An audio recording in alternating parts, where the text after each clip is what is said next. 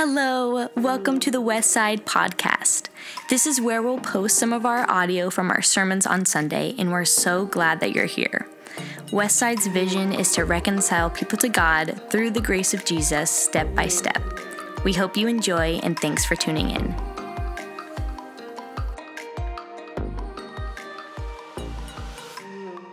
And let me remind you, if you weren't here last week, you got a letter in the mail. If you didn't get a letter in the mail, I'm sorry. Consider this your personal notification. But Joshua P. Little is the next lead pastor at Westside. Yeah.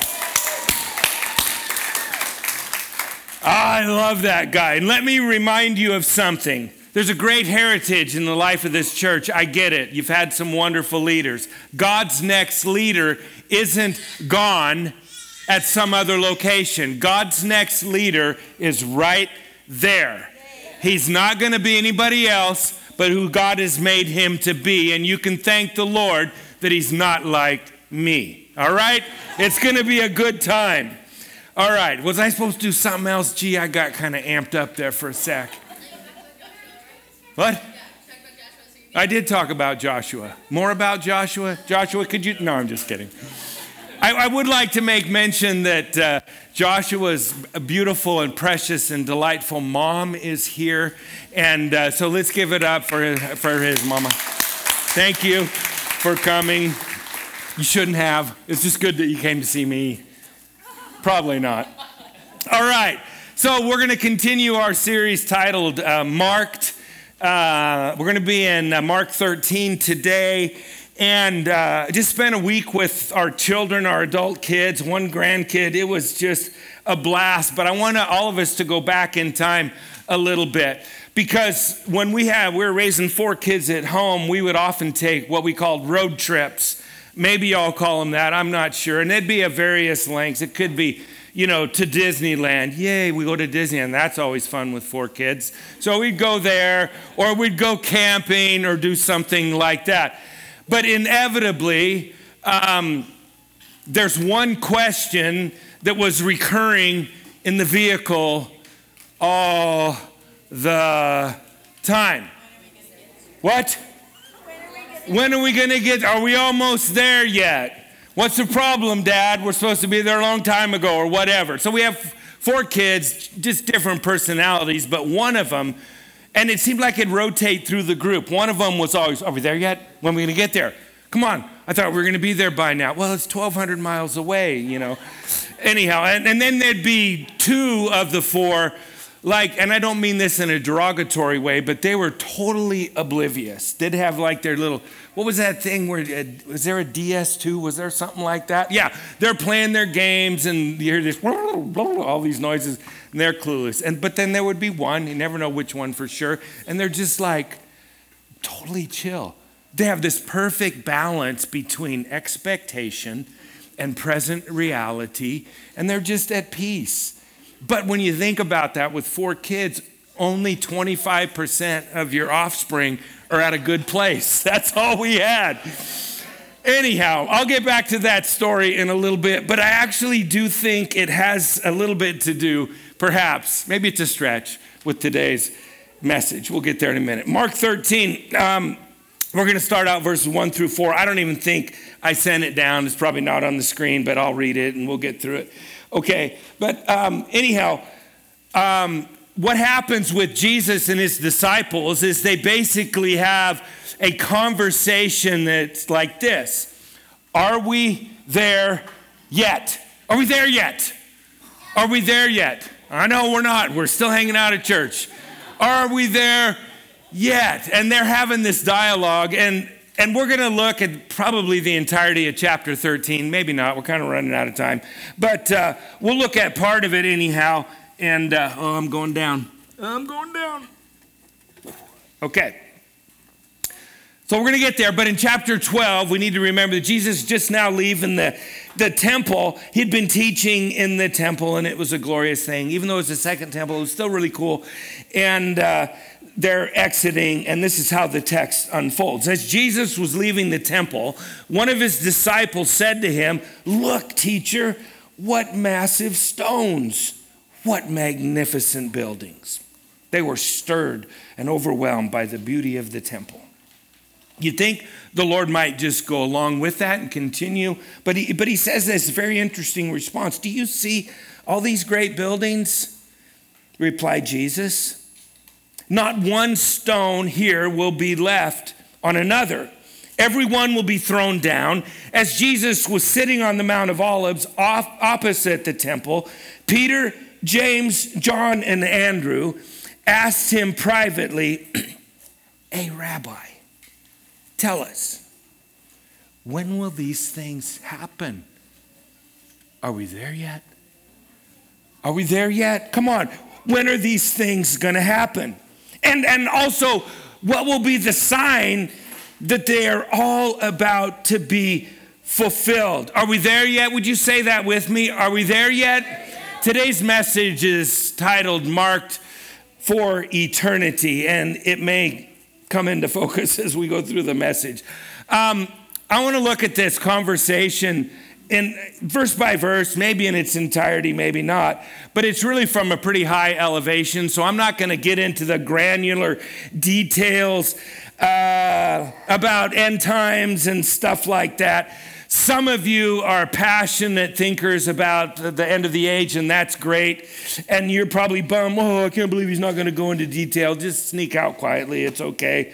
Others of you are going, I'm so glad he's not going into detail about all this. But what we're going to see will not only apply to the audience, those who are listening to the voice of Jesus, but we're also going to look at what applies to us today about being marked for eternity. What does Jesus say to his disciples about the end times? The first thing he says is what just about every dad or mom says as you're 1/5 of the way through your trip. He says, we aren't there yet. He says it straight up to his disciples. We're not there yet. Look at verse 5. It may be on your screen. If I forgot to send it to you, I'm sorry. I don't know what I'm having a problem with here. It won't be long. I'll be gone. You guys will be fine. Jesus said to them, watch out that no one deceives you. We aren't there yet. Watch out that no one deceives you. Many will come in my name, claiming I am he, and will deceive many. When you hear of wars and rumors of wars, do not be alarmed. Such things must happen, but the end is still to come. Nation will rise against nation, and kingdom against kingdom. There will be earthquakes in various places and famines. These are the beginning of the birth pains. He tells them, we're not there yet. I think in the vernacular that we might use today, he's just saying, hey, don't allow these things to upset you. It's part of the journey that we're on, and it's going to be just fine. As a matter of fact, it's just the beginning of the journey that we're on. So I guess the question is, where are we today? And some people would say, you know what? The world that we live in is pretty bad. Any amens to that? The world we live in is pretty bad. I wrote a word that I'm pretty sure is not a word, but I feel like I really need to say it. It's getting worser. I think the world that we live in is getting worser to some degree or another. At least it's moving faster that direction. But when you really stop and think about it, we could make a very strong case that life overall, at least in the history of humanity, has never been better.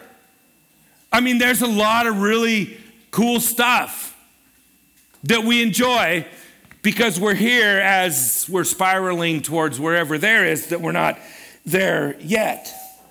I mean, there's actually less war, and there's plenty of it. Of course, communication is different now than it was years ago, but there's less war today than there was like back when I was a kid, which is a long time ago, or even before that, the history of humanity, there is less war today. Now, with the advancement of terrorism and cyber terrorism, I suppose the individual threats that we might face could be on the increase. I don't know anything about it. I can't even get my phone on. I don't know what cyber terrorism means, but it sounds like a bad thing. But Jesus is just saying, hey guys, this is part of the process, but we aren't there yet. Second thing he makes clear to them, which is great news, there are some rough times ahead for all of us. Now, I'm talking about his group that's directly hearing, but there's a parallel between what he's telling them and the circumstances that we might face. So number 2, there are some rough times ahead for us. Verse 9, you must be on your guard. You will be handed over to local councils and flogged in the synagogues. Can you hear Peter, James, John, and Andrew? You know what they're saying? They're going, I can't believe we actually asked this question, because they're finding out what's going to happen to them. I mean, legit persecution, not the stuff that we face when our pedicurist goes on strike or something. Text goes on account of me, you will stand before governors and kings as witnesses to them. And clearly Jesus is speaking to the men who he's discipling. And for what reason? Verse 10. And the gospel must first be preached to all nations. Now it appears to me, and you guys might disagree with me, and that's totally okay, but it appears to me that their persecution would actually result in the advancement of the gospel moving forward, the good news. And there's a couple parallel truths that I want to pull out of here for all of us to hear this morning. The first is this: God loves you and is for you. I'm not saying that God looks beyond sin. I'm not saying that. God detests sinfulness, but God loves you and he's for you. And if you hear anything different in gatherings such as this, I would question the message that's being proclaimed, because God is for those that he created. Amen. Thank you. But its parallel truth might ruffle some feathers. God is far more concerned for his kingdom advancing on earth than he is for your or my comfort. Let me say that again, because you're not upset enough. God is much more concerned about advancing the kingdom than he is about you and I being comfortable. Maybe the challenge or difficulty that you're enduring right now, maybe, if handled with godliness and humility, just maybe it will result in advancing the kingdom of God. Because if someone sees you walking through difficult times and they see you doing it with humility and with grace, they're going to ask you why. And it's going to be a great opportunity for you to point them to the Savior of the world and the Savior of your soul. We're not there yet, guys. Rough times ahead. The third point, it doesn't get a whole lot better. There are some really, really bad times for everybody on the horizon. Not just, anybody remember Creedence Clearwater Revival? Anybody remember? Yeah, all of us over 100, we got it. So 1969, John Fogerty makes this song popular, Bad Moon Rising. You got to listen to it because it kind of fits what we're talking about. But anyhow, there's this worldwide event of colossal impact on the way for everybody. Verse 14, when you see the abomination that causes desolation standing where it does not belong, let the reader understand. Then let those who are in Judea flee to the mountains. Now, the Messiah is actually quoting Daniel 9 verse 27. You can read it if you want to, but it's kind of a cool correlation. And many theologians believe, of which I am not a theologian. You're about to have one as a pastor, and that's really cool. But many theologians believe that prophecy can kind of have double fulfillment. And for example, Daniel's prophecy that Christ quotes may have pointed to a Greek leader who, in 150 BC, placed a statue of Zeus in the temple. It may have pointed to that. But those same theologians and those much more educated than I would say that Jesus is talking about two things to come. One, the destruction of Jerusalem and the temple in 70 AD. Rome just crushes things and tears stuff apart, and stone by stone hits the ground. We've been to Israel, seen, been to the Western Wall, the Temple Mount, and all that kind of stuff. There's actually a few stones that are still on the ground, and they are massive. They are just massive. And you walk up to it as you approach the Western Wall, and it's like, is this it? Is this a picture, as it were, in real life of Jesus' prophecy being fulfilled? They're just all cattywampus. It's the most incredible thing. It's just fascinating. Anyhow, so that's one part of it. But the second talking point that Jesus could be referring to is believed that he's referring to an end times Antichrist figure who signs a treaty with Israel. I told you this was going to be a high elevation snapshot thing. Suffice it to say that it gets really, really ugly until Christ returns. Thanks for coming to Westside, where you knew you were going to be encouraged today and lifted up. You will. Just wait. We're not there yet. Rough times ahead. Really bad times for everyone on the horizon. But this is another thing he says to his disciples, and this is the one I hang on to. Keep your head up. Keep your head up, because I'm coming in the clouds. Now, the I'm coming is nothing less than the Son of God. And he will return in power that none of us have ever seen. There might be persecution on the horizon for us. Okay. There might be difficulties. We may not be there yet, but the King of Kings and the Lord of Lords and the Savior of the world is going to show up in a way, and it says every eye will see. Whoo! I want to see that day. And it could be today. It could be. It could happen, because we're not there yet. Anyhow, verse 24. The sun will be darkened and the moon will not give its light. The stars will fall from the sky and the heavenly bodies will be shaken. At that time, people will see the Son of Man coming in clouds with great power and glory. And he will send his angels and gather his elect from the four winds, from the ends of the earth to the ends of the heavens. Possible timeline. It's going to be fast. If you're taking notes, you're going to have to write fast. Antichrist shows up. Great tribulation. This is a fun one. We all come from different backgrounds. One of you is going to call me a heresy or a heretic. I don't care. So here's the thing. We got the tribulation. Some people say, well, are we experiencing the tribulation right now? The world's kind of messed up. There probably are some Christians somewhere around the world who may feel that that's the case. But so was the early church. They were feeling the same thing. Anyhow, so those who are alive in Christ will be called to meet him in the air, and then those who have died also. It's going to be a pretty cool time.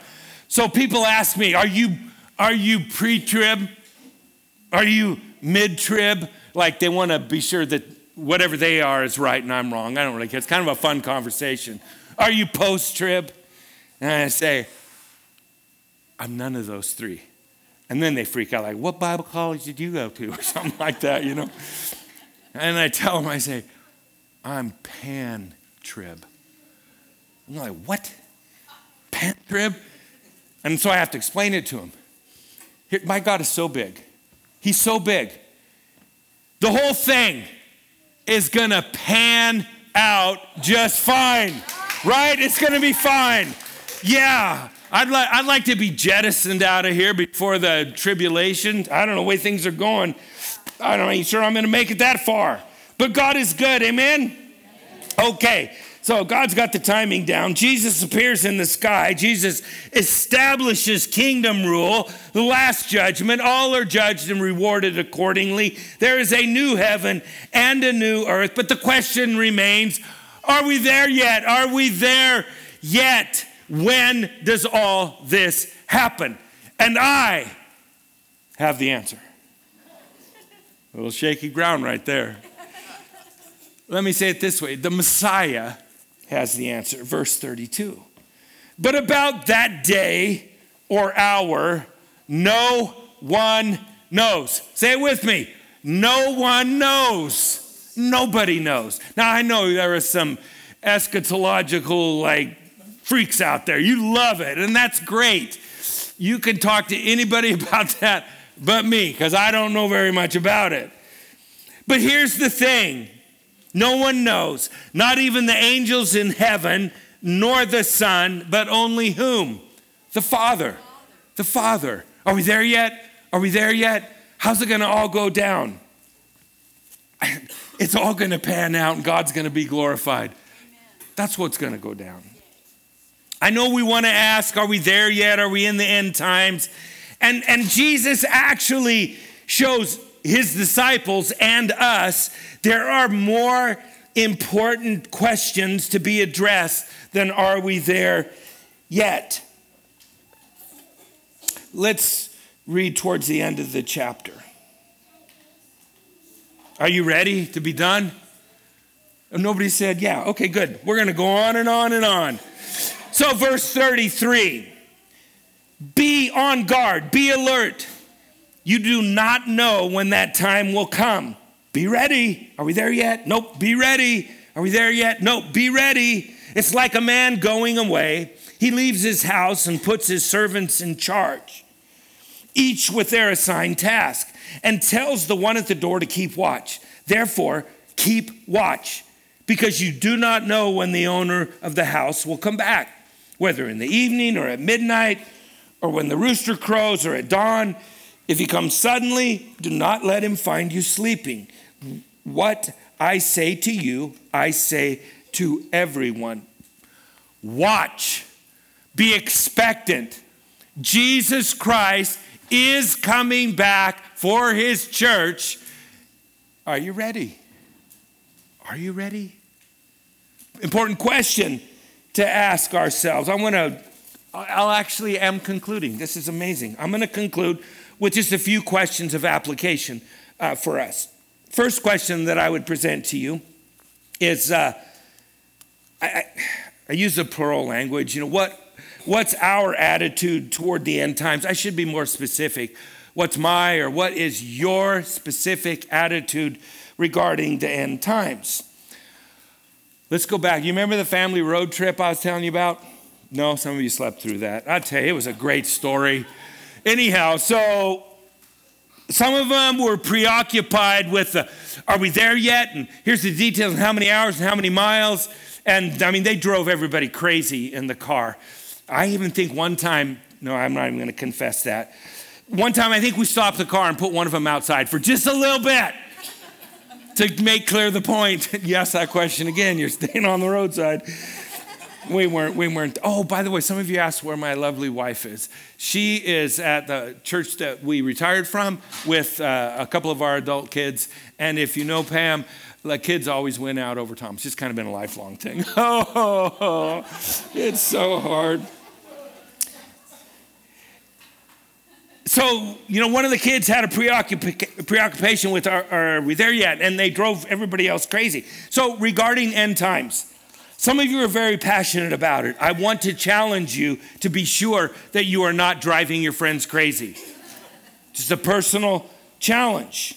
Because here's the way I read the gospel, and really, the entirety of Scripture, both old as it points to Jesus, and then the Gospels and the New Testament writings. You know what we're supposed to be about? Being the hands and the feet of Jesus. Okay? The hands and feet of Jesus. Sometimes we spend so much time up here, and there's nothing bad about that, unless it keeps us from being the hands and the feet of Jesus. Like our other kids, some of you have no interest at all in the closing of the age. We live as though Jesus is not coming. So I guess you could say those of us who really live as though he's not coming, or practical atheists? Whew, that's some strong language. Lord, we want to be sensitive. We want to be ready. And then some of us have a healthy balance of anticipation, peace, and reverence for that glorious day. Second question we could ask ourselves, what's left to be accomplished? That's a legit question. Of what Jesus prophesied, could Jesus Christ come today? Somebody want to answer that question? Yes. Anybody want him to come today? Yes. All right, so Jerusalem gets tanked. It's wiped out. Check. Tribulation on earth, tough times, yes, but I don't think it's like the real trib. Gospel preached to all the world. How many of you would say the gospel has been preached to all the world? Like some of us say, yeah, nobody wants to raise your hand. Nobody's taking a chance. All right, I got you, brother. Anyhow, because I'm thinking there's so many people groups that haven't heard, but then there's so many that have. Well, it's interesting to me what Paul says in Colossians, because if we're just thinking, we got to get the gospel, it's got to be preached everywhere. Look at what he says in Colossians 1, verse 23. If you continue in your faith, established and firm, and do not move from the hope held out in the gospel. This is the gospel that you heard, and that has been. I don't know if maybe Paul's trying to trick us. Maybe the translators are messing with us. I'm not really sure. But that's a past tense phrase there. And that has been proclaimed to every creature under heaven, and of which I, Paul, have become a servant. Now, every gospel writer would have been aware of the prophecies regarding Jesus in their interaction with him. They had been totally clear on that. And they all were under persecution of some kind. Perhaps they were convinced, oh, this is the tribulation. This is the bad stuff. But then the next generation, oh, maybe it's our generation. And then now here we're saying, oh, okay, this could be the onslaught, the beginning of things to come. Every gospel writer thought that Jesus could return at any moment. Now, I've been a Christian for quite a while, not a good one some years, but a decent one other years, you know. I love Jesus with everything in me, and I don't spend enough time contemplating his return. I don't. And I want to be more that way. Because the thought of his return, the imminence of his return, it drove every decision they made about money, about where they were going to walk. It's why Paul went all over the known world at that time planting churches, because Christ was going to return at any moment. I want that level of passion so that the community of Christ followers, we would collectively get up off our pews. Anybody old enough to know what a pew is? Yeah. I haven't been on a pew in a long time, but we'll get off our chairs and be active for the kingdom of God. Are you with me? Let's do it. And much of the early church expansion was from that zeal of knowing Jesus was going to come back. And I have to confess, I'm a little lackadaisical sometimes. I am, and I don't like it. Jesus could come at any moment. The gospel writers believed it. The early church fathers believed it. Because time is behind us, there is a greater probability of Jesus showing up today. Because yesterday's gone. He's coming back. Would you live differently if you gave a little bit more thought and meditation to the return of Christ? Are you ready? All of you, I know some of you are coloring. Just look at me for a second. Are you ready for the return of Jesus? You see, what makes us ready is yielding, I guess, the lordship, the rudder, the control of our life over to him. And I'm not just talking about this much of life, when we live this much. Jesus wants it all. Jesus wants it all. Do you give as though his return is imminent? Do you serve him and the local church and her mission as though Christ would return at any time? Do you love one another and express forgiveness and grace as though Jesus might show up in the middle of your contentious situation? Are you willing to accept temporary discomfort so that the gospel can be preached everywhere? I know it sounds like a semi-rhetorical question, but hey, let's be legit about this. It's one thing to say, hey, I got fire insurance, I'm not going to burn in hell. And it's another thing to say, Jesus Christ gave everything for me. The least I can do is to give him my life and to ask him to use me individually and as a community to advance the gospel.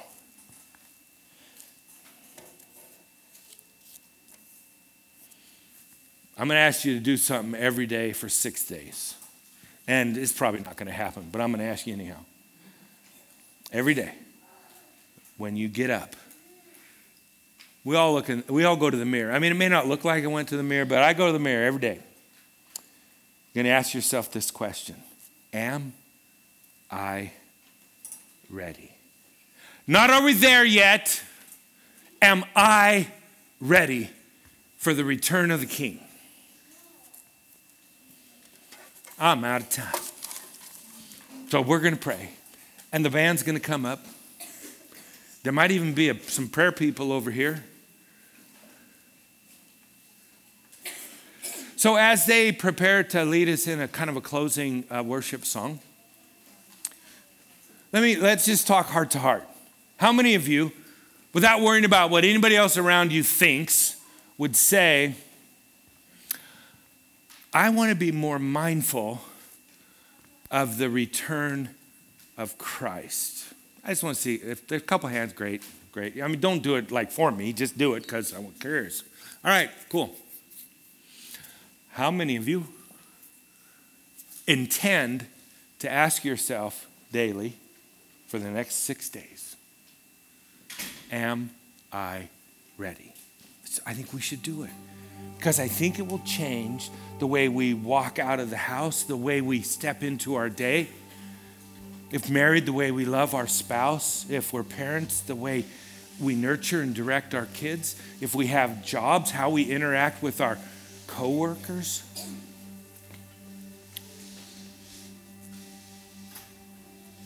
We're going to pray, then we're going to sing, then we're going to send you off into a marvelous week. Don't forget, I have a new boss.